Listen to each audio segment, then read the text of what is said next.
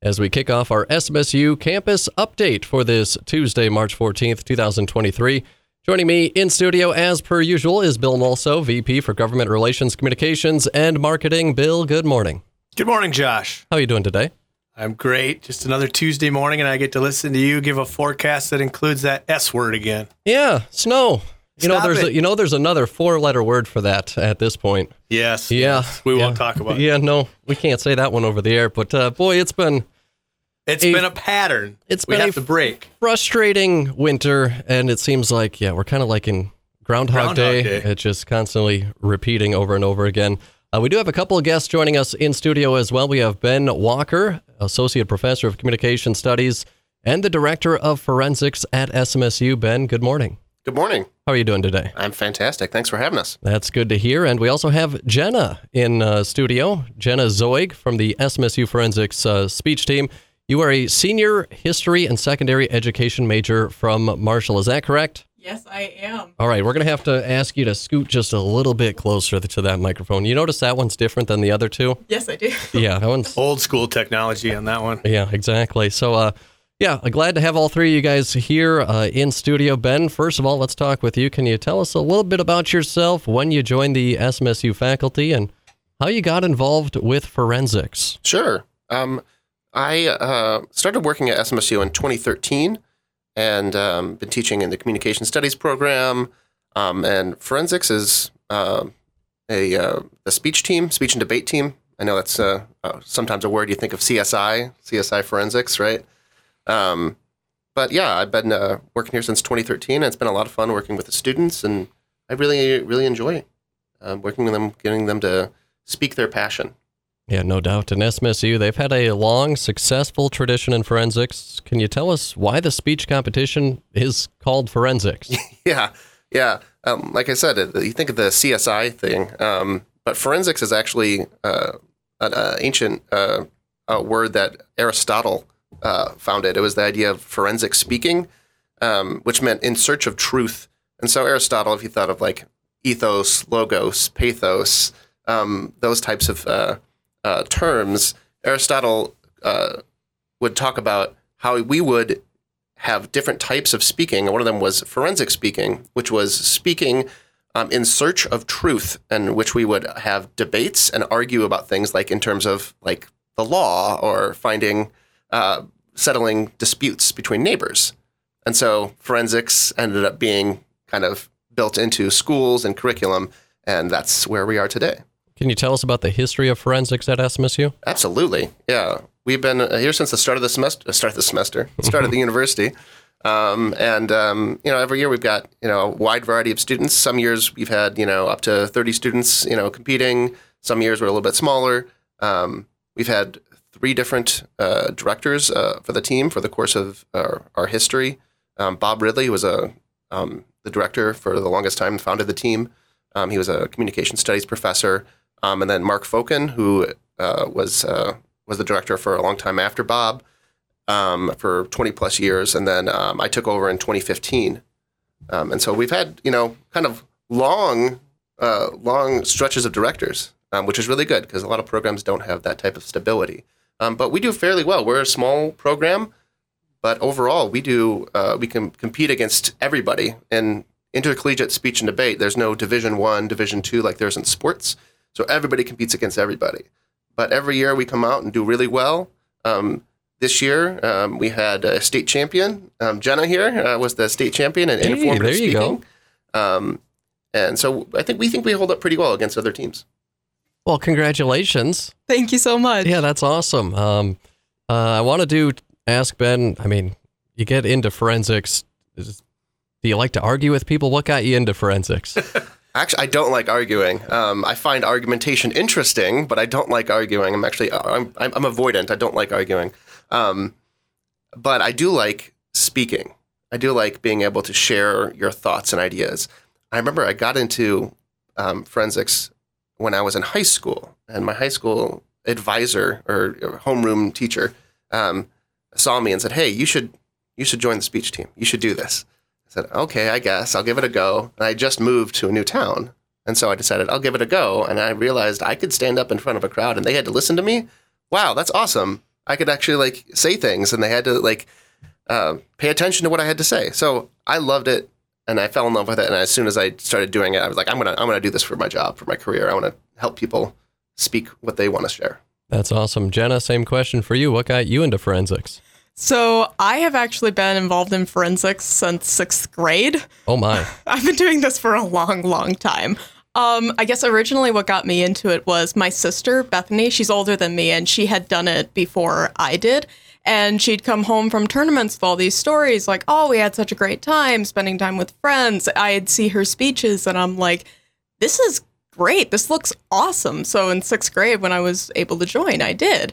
And I just fell in love with it immediately. It's kind of that same thing that Ben was talking about. It's like, especially when you're talking about a subject that's really important to you, that resonates with you, there's something special about that 10 minutes where when you get up there, it really doesn't matter, what the opinions of people in the audience might be.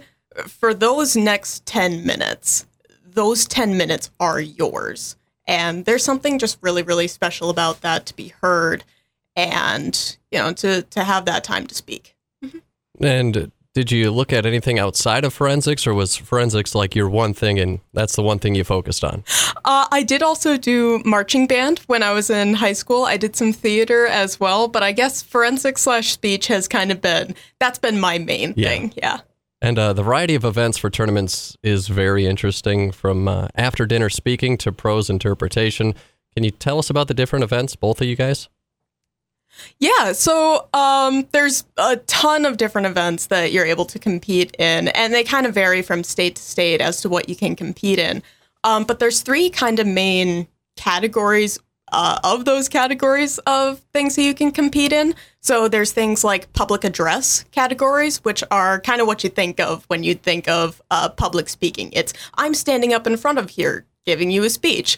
And so those are things like your persuasion category, which is as it sounds, you're trying to persuade somebody. There's after dinner speaking, which is basically a funny persuasion. You're trying to get a point across or a call to action, but you're entertaining people while you're doing it. And then you have categories that are in interpretation, which are acting categories. So you have prose interpretation. You're taking this piece and you're acting it out for people. You have poetry interpretation, where you're taking different poetry pieces aligned with a certain theme and you're performing them. And then you have limited prep categories, which are the most terrifying ones to me, and I have never done them because I don't like it. Come on, give it a try. Here's your postcard. Tell me about it. Those are the ones where you don't know what you're going to be speaking on before you get to the tournament. You're given a prompt or a topic, and you're given a certain amount of time to prepare, and you go ahead and speak. So there's a little bit for everybody, right? There absolutely is. There's a common saying in speech that there is a category for everyone. How many different categories were you able to compete in with your team this year? Not just you specifically, but your teammates. Yeah, so I competed in 3 different categories. I was in after dinner speaking, informative speaking, and in dramatic interpretation. We have some people doing prose pieces. We have 2 that are doing duo. Let's see, am I getting all of them? We also have someone doing a POI, or program oral interpretation. Yep. I have trouble remembering all of the categories, I know, right? Though. There's a lot of them. We've had people try impromptu speaking. Yeah, that might be it. Yeah. Can you tell me more about the POI? I'm confused about that one. What is that? Yes, so program oral interpretation, that's a very interesting category. So it's one where you are asked to take various different forms of media. So it can be a poetry piece, it can be an excerpt from a book, it can be something from a radio broadcast, it can be a news article. It can be just about anything you want, and you take all these different forms of media aligned with a certain theme or a certain topic. So I did a POI last year, and it was actually on the teacher shortage. So I was comparing the shortage of teachers to our recycling system and how it's a little bit broken. And you perform all these pieces in like a way that makes them flow together. It's a complicated category, but it's one where there's a lot of artistic style and various ways in which you can do it. And it's really cool to see the different creative ways that people put things together. Have you ever dabbled with the duos? I have. So I've done a duo in college speech, but I did one that was really special actually with my sister. Oh, nice. So it was my freshman year, her senior year. We looked at it, we went, this is the only year we're going to have together. We need to do a duo together in our 1 year that we're going to be able to compete on the same team. So yeah, that was really special. We did a piece called Kung Fu Hamlet. Oh, gee. Which is just as crazy as it sounds. Yeah, that sounds pretty entertaining. Oh, boy. So you were named the Minnesota State Champion in informative speaking. What was your topic? My topic was the COVID Tracking Project, which was a group of a few hundred volunteers who helped compile and publish data on COVID-19 hospitalizations, cases, deaths. And they did this in place of a national system because we really didn't have one. We have state systems for collecting public health data, but we don't have a unified national one. So they kind of stepped in and did that in, kind of what it was a time of crisis. And you mentioned, I believe you're in 3 events, correct? Yes, I am. Which one's your favorite, and how do you pretty much choose what to talk about? So I'd say that informative is probably my favorite category. I've been doing it for quite a few years, since my junior year of high school. And I kind of fell in love with it that very first year that I did it. And I guess as far as picking topics go, it's quite difficult. I've usually been offered, a variety of different topics like, hey, here are some ideas of what to do. And then I'll kind of look over them and read them and be like, okay, this one's really interesting. I think I can do something with this one. That's part of my job is to pitch ideas to Jenna. Exactly, yeah. What do you think about this? What do you think about this? This is interesting. I know you're interested in this. Would you be interested? Read this article. What do you think? Yeah, so I definitely get a lot of help in picking what my topic's going to be. In the end, I kind of choose a topic based on, okay, are people going to find this interesting? Does this relate to something that might be happening currently so that people can draw connections? Like, how is this important? That's usually the question that you have to answer at the end of an informative speech. Like, okay, you just told me all about this topic. Why does it matter? Why should I care? And so I always look for ones that kind of have a good resonating answer to that question. And Ben, you kind of touched on it. I kind of want to know what goes into coaching these folks into preparing for these events. We always try to make sure that the students are in charge of their performances. And that's a big thing for our coaching staff, is that we want them to be in charge. We're professionals, so I know a lot about the activity and speaking, but at the end of the day, they have to be the ones who are driving it. So I might suggest things and say, hey, what about this? What would you think about this?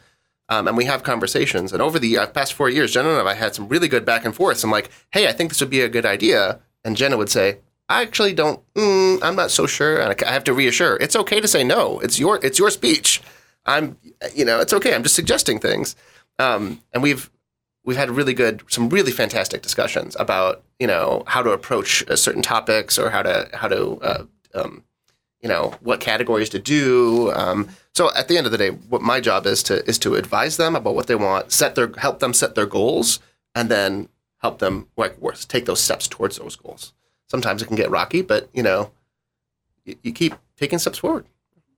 Are there any other faculty members or other people outside of the school system that you kind of lean on or talk to get ideas from? Yeah, well, I'm the director for the team, and then the assistant director is Julie Walker, who is also in the communication studies. Julie Walker, is that related to Ben Walker? Yeah, yes, she happens to be my spouse. Yes.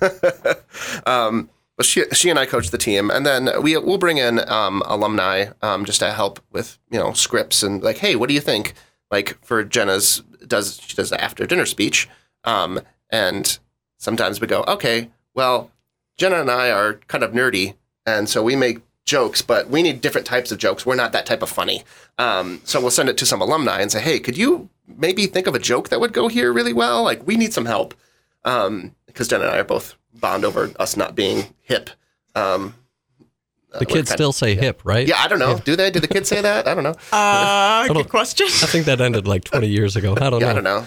I think we're all in the same boat. For outside help. Right, yeah. Bill, you're cool. Did the kids still say hip? I'd have to defer to the kids on that one. Right. I don't think so. Probably not. Hey, Jenna, you were also named to the Minnesota All-State team, which is an honor given to students with demonstrated excellence in competition, scholarship, leadership, and service. What does this award mean to you? Yeah, so like you said, it touches on multiple different aspects of your competitive but also academic life. So it measures competitive success, it measures leadership success, it measures academic success. And so I think it really is just an award to say, over the past few years, I'm a senior now, there's been a lot of changes, there's been a lot of growth. And I think it's an award that just recognizes that throughout the challenges that come with competing in forensics and trying to do well in school, you've gone through all those different challenges and those different experiences, and you've come out, whistling. And it's an honor to, receive that, be recognized for something like that. It's very, very special. There were 7 people awarded that honor this year, and Jenna was one of them. So was this honor on your radar, or was it a complete shock when you were named? So we did have to submit an application for it. I didn't totally realize it was a thing, though, until like a day before I was supposed to submit the application. So. Yeah, that sounds like a college student. Yeah, that's about how it went. I had to remind her, I'm like, hey, well, we should do this, right? Yeah, we should. Yeah, you're definitely deserving. I want to nominate you. So how long did it take from last second application to being named? Was it not even a week? It was like about a week, yeah. Because we had to get it in about a week before the announcement, and then the state committee looked it over, yeah. See, it was an easy decision to make. Yours was the last one on the top of the pile, so they're like, we'll go with her. There we go. That's what I think. That's what I like to think. Oh, boy. What is you play the lottery, right? Exactly. Buy the last ticket. Buy the last ticket, yeah. I think that's how it's right that on works. top when they draw it. Jenna, what has participating in forensics meant for you as a student? It's been a learning experience throughout. Like I said, I've been doing this activity for a long time, and there's a lot of different benefits that come from being in this activity. Like, I have noticed that my ability to just speak at all in front of other people, even if I don't totally know what I'm going to be saying next, has improved dramatically. Like, I'm still not going to be doing a limited prep category. Sorry, Ben. Come on. Just the amount of confidence it gives you to just be able to, like, talk in class, be able to say, I actually think this on this topic. And, not be nervous, like, oh, am I going to sound dumb about it? There's a lot that goes into being able to have that kind of confidence in the first place, and speech definitely teaches that. Yeah, if I was nervous about feeling dumb about something, I'd say I would not be sitting in this chair right now. I mean, right? Say something dumb just about once every 15 minutes here on the airwaves of Marshall Radio. Can you tell us what's the biggest thing you've learned about when you're involved in forensics? Taking constructive criticism, 100%. So when you're in a round and your judge is there in the room with you, they're taking notes on your speech, and they're saying, oh, I really like this thing. Oh, I don't really like this thing. You should really change this part. It doesn't really flow well with your speech. And so sometimes their comments are nice. Sometimes their comments are kind of harsh. And the thing is, every speech that a person puts out is something that they have spent a lot of time preparing and working on. They probably have an emotional connection to their piece, maybe. And so if you're getting comments on it where people say, hey, I don't really like this, this isn't a good speech, that can really hurt. But being able to take that not as a personal attack or anything like that, and just say, okay, I need to make a couple of changes here, and do this, and then I'll have a little bit more competitive success with it. Being able to take that constructive criticism is a wonderful skill to be able to have just in general life. And forensics/speech was a great way to learn that. I think that's one of the biggest things we try to teach our students, particularly on our team, is to make the choices that they feel are most important for their goals, and then be okay with the outcomes of those choices. So sometimes, perhaps at a competition, you may not get the competitive result that you want, but you're happy with the performance that you gave because you were making specific choices. It's just informed. Understanding, how feedback works and how communication works is really the biggest thing that I hope our students take away. Mm-hmm. I'm assuming Marcy wrote this question right here in front of me. You know how I mentioned how I sound dumb every 15 minutes or so? All right, I'm going to try and pronounce this. Give it a go. Tell us about the upcoming asynchronous tournament. Is that right? Asynchronous. Come on. What the heck? Come on, Marcy. And the National Forensic Association Championships. First of all, how many students are going to nationals? How do they qualify? And how do they prepare? You want to handle this? Do you want to know what asynchronous is first? Please. Ben, you're teaching asynchronous. Asynchronous just means that it's something that's not happening immediately in the moment. So like an asynchronous class would be an online class that's done, on their own time. Great. I learned something today. Thanks, guys. So, Jenna, you want to do that? Yeah. Sure. How many students go to nationals? How do they qualify and how do they prepare? Yeah, so going to nationals, we have 3 team members who are going, myself, Nito, and Lexi. They're both actually competing in a duo together, and then Nito is also bringing her pros, right? Poi. Her poi. Never mind. Sorry. That's okay. But I just like hearing the word poi. it's just kind of a fun word, isn't it? Yeah. But so we have 3 team members who are going. You might have to help me out a little bit with how they qualify, because it's a little bit complicated. So as you're going through tournaments, you have to place at a certain rank. So what is it? You need to place at least twice, and the sum of where you place. Oh, no, I'm getting it wrong. Sorry. No, it's okay. Jenna has qualified for multiple different types of national tournaments. So she's just so good, she doesn't have to remember it. So she's just like, I just do well all the time. And we've explained multiple qualification procedures. So she's like, what do I do? They get qualify, confusing. they do. To go to the nationals, the tournament that we're going to, you have to get into a final round. That's it. That's it. Get to a final round, which is a hard thing to do because a lot of the students who compete in college speech are all the people who are the best at high school, right? And so they come in, they're like, oh, no problem. They show up. I'm like, no, you have to work at it, and it takes work and effort to get there. So just to be able to final, then you have to get that. So there's like a qualification procedure. Just get to that final round.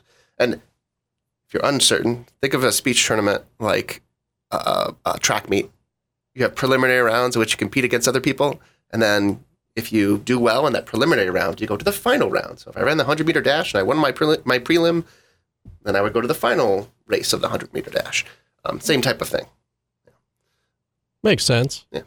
What about the trickier ones? Because that one seemed pretty easy. Like you mentioned that you have to come in second and then plus or minus the sum. Yeah, that one is complicated. Pi. There's another one which you have to final twice. And then the sum of your rankings have to equal 5 or less. So it's a more complicated procedure for that national tournament. But you have to take second and take third or something like that. Or first and fourth. Math, right? Comes in handy. You only need one hand. If you need 2, you don't qualify. Gotcha. Basically, yeah. Yeah. But the asynchronous one that we're going to is obviously we're not going. It's a video speech. So we record them and then we send them in. And so we have all the team members doing that, just as a way to get that. So even if they maybe didn't qualify to go to our travel one, which is going to be in Illinois in April at Bradley University, this asynchronous one is you still get to showcase your work to a national audience, and people from all over the country come in and judge online, Yeah, I'm glad you mentioned Illinois, because I did want to know, how often do you leave the state? Where do you go? And yeah. We want to tell them where have we been this season? I mean, we kind of split. We're still transitioning back from COVID era, so we're, half, we're slowly getting back into full tournament swings, traveling. So we have participated just in the state of Minnesota, but we've also gone to Nebraska. We actually been to Bradley already this season, but we're going to be going back for that national tournament. South Dakota? South Dakota, yes, we went to the Brookings tournament. SDSU. I think those are the main 3 states we've traveled to. Right? Wisconsin, you went to Wisconsin. Oh yes, we were just at Eau Claire. Yeah, we were just at Eau Claire. Yeah. That's right. Yeah, do we host a collegiate tournament? Some years, but not all. No. We do also. You help with host a high school. Yeah. So in the past, we've hosted a variety of high school. We host the high school tournament here, and then we help host. In the past, we have hosted the Speech Spectacular with the high school. That's kind of transitioning and doing some things now. And we've hosted a workshop with high school students to help them get them ready for the season. We help host the section tournament for getting the students at high school level to qualify for their state tournament. So yeah, we do plenty of hosting too. This is all very interesting stuff, because I grew up with a speech teacher for a parent. So yeah, when you mention the criticism, whenever you bring homework home or something, not only does the teacher criticize it, but so does your speech teacher of a parent. So you get a double dose of criticism there. Let's see. Tell them who that parent is. Do you guys know a name, Jennifer Goldblush? Yes. Yep. So a question for you both. Students from all majors participate in forensics. What impact can that participation have on students as they go through college and prepare for their careers? Yeah, like I kind of mentioned earlier, confidence, I believe. So I've seen a lot of students who are doing this activity for the very first time. They go to their very first tournament, and they're incredibly nervous to speak. It's something brand new to them. And I always tell them, they don't always believe me. Actually, they never believe me. But I tell them, once you get that first round out of the way, I promise a lot of that fear will just melt away, because it will be done. You will have done it. You will realize it is not as scary as you thought it was. They never believe me, but it's true. They calm down after the first round. But by the end of the day, having had that experience and having gone to a tournament where everything you say is being judged, literally, it's an incredible confidence boost to be able to say, okay, I did that, and it didn't suck. To be able to go in, do that, even though maybe you weren't entirely confident on what you were going to say, but have gotten up and done it anyways. It's an incredible confidence boost, and it makes things after that point a lot easier. I think an activity like forensics is, I always find it, obviously this is my career, so I'm dedicated to it, but I find now more than ever, I find it's so important to be able to do, and what my work is, I find it so valuable, because we see more and more nowadays, particularly with young people, kind of not wanting to get out, not wanting to explore, not wanting to put themselves out there. They tend to live in more kind of a virtual world sometimes. I'm like, hey, you need to put yourself out there. You need to interact with people.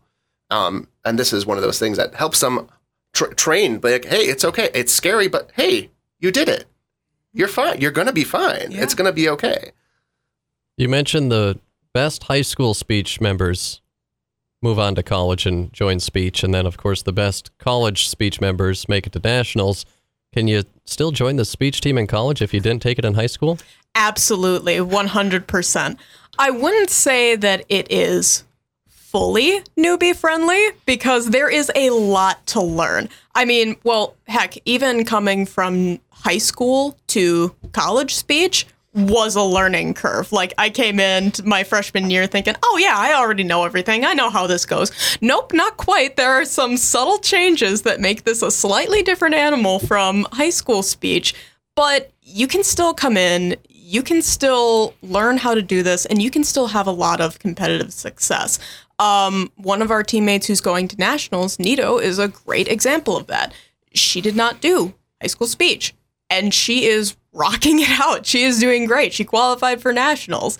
So it's absolutely something that you can do, even if you have absolutely no experience. Very good. Anything else you guys would like to share? I just realized we've been talking for 30 minutes, so anything else? What happens when you get a bunch of speech members on the radio? I could talk all day long. I'm just trying to pace myself and make everyone a chance to talk. Sometimes we get guests, it's like pulling teeth, getting them to talk for more than 10 seconds. Well, we knew that wasn't going to be the case Not today. the case today, that's for sure. So I think that'll probably just about wrap it up. I do appreciate the conversation this morning. Jenna, Zeug, and Ben Walker, thanks again for the talk. And thank you, Josh. Good luck at Nationals. When's Nationals once again? Can you tell us? Nationals is the middle of April. Okay. Like April 13th-ish? Yes. That's my birthday. Right. Sounds about right. So, well, hopefully you win on my birthday if it is on that day. Once again, thank you guys for joining us. That was subtle, Josh. That was subtle. Yeah. Get me a birthday everyone present. Catch that too. April 13th. Yeah, there you go. Just trying to let you guys know, just in case you were wondering. Thank you so much for having us.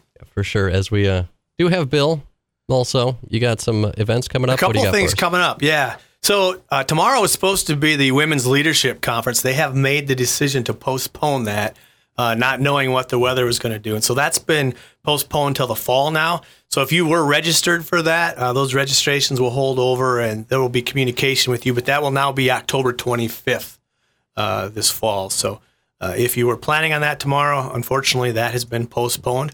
Starting Monday, all of our Gold College classes start. So be sure to check out smsualumni.com for that full listing of sessions. There's a great variety of programs there.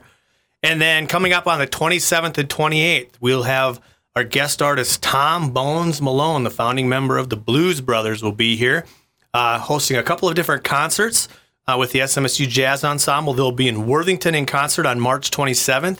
And then back here in Marshall on March 28th. And then one other thing to get on your calendars, the theater will be presenting that family-friendly performance of The Enchanted Bookshop, and that's April 1st and 2nd in the Fine Arts Theater. Bill Molso, appreciate the update here this morning. Thank you, Josh.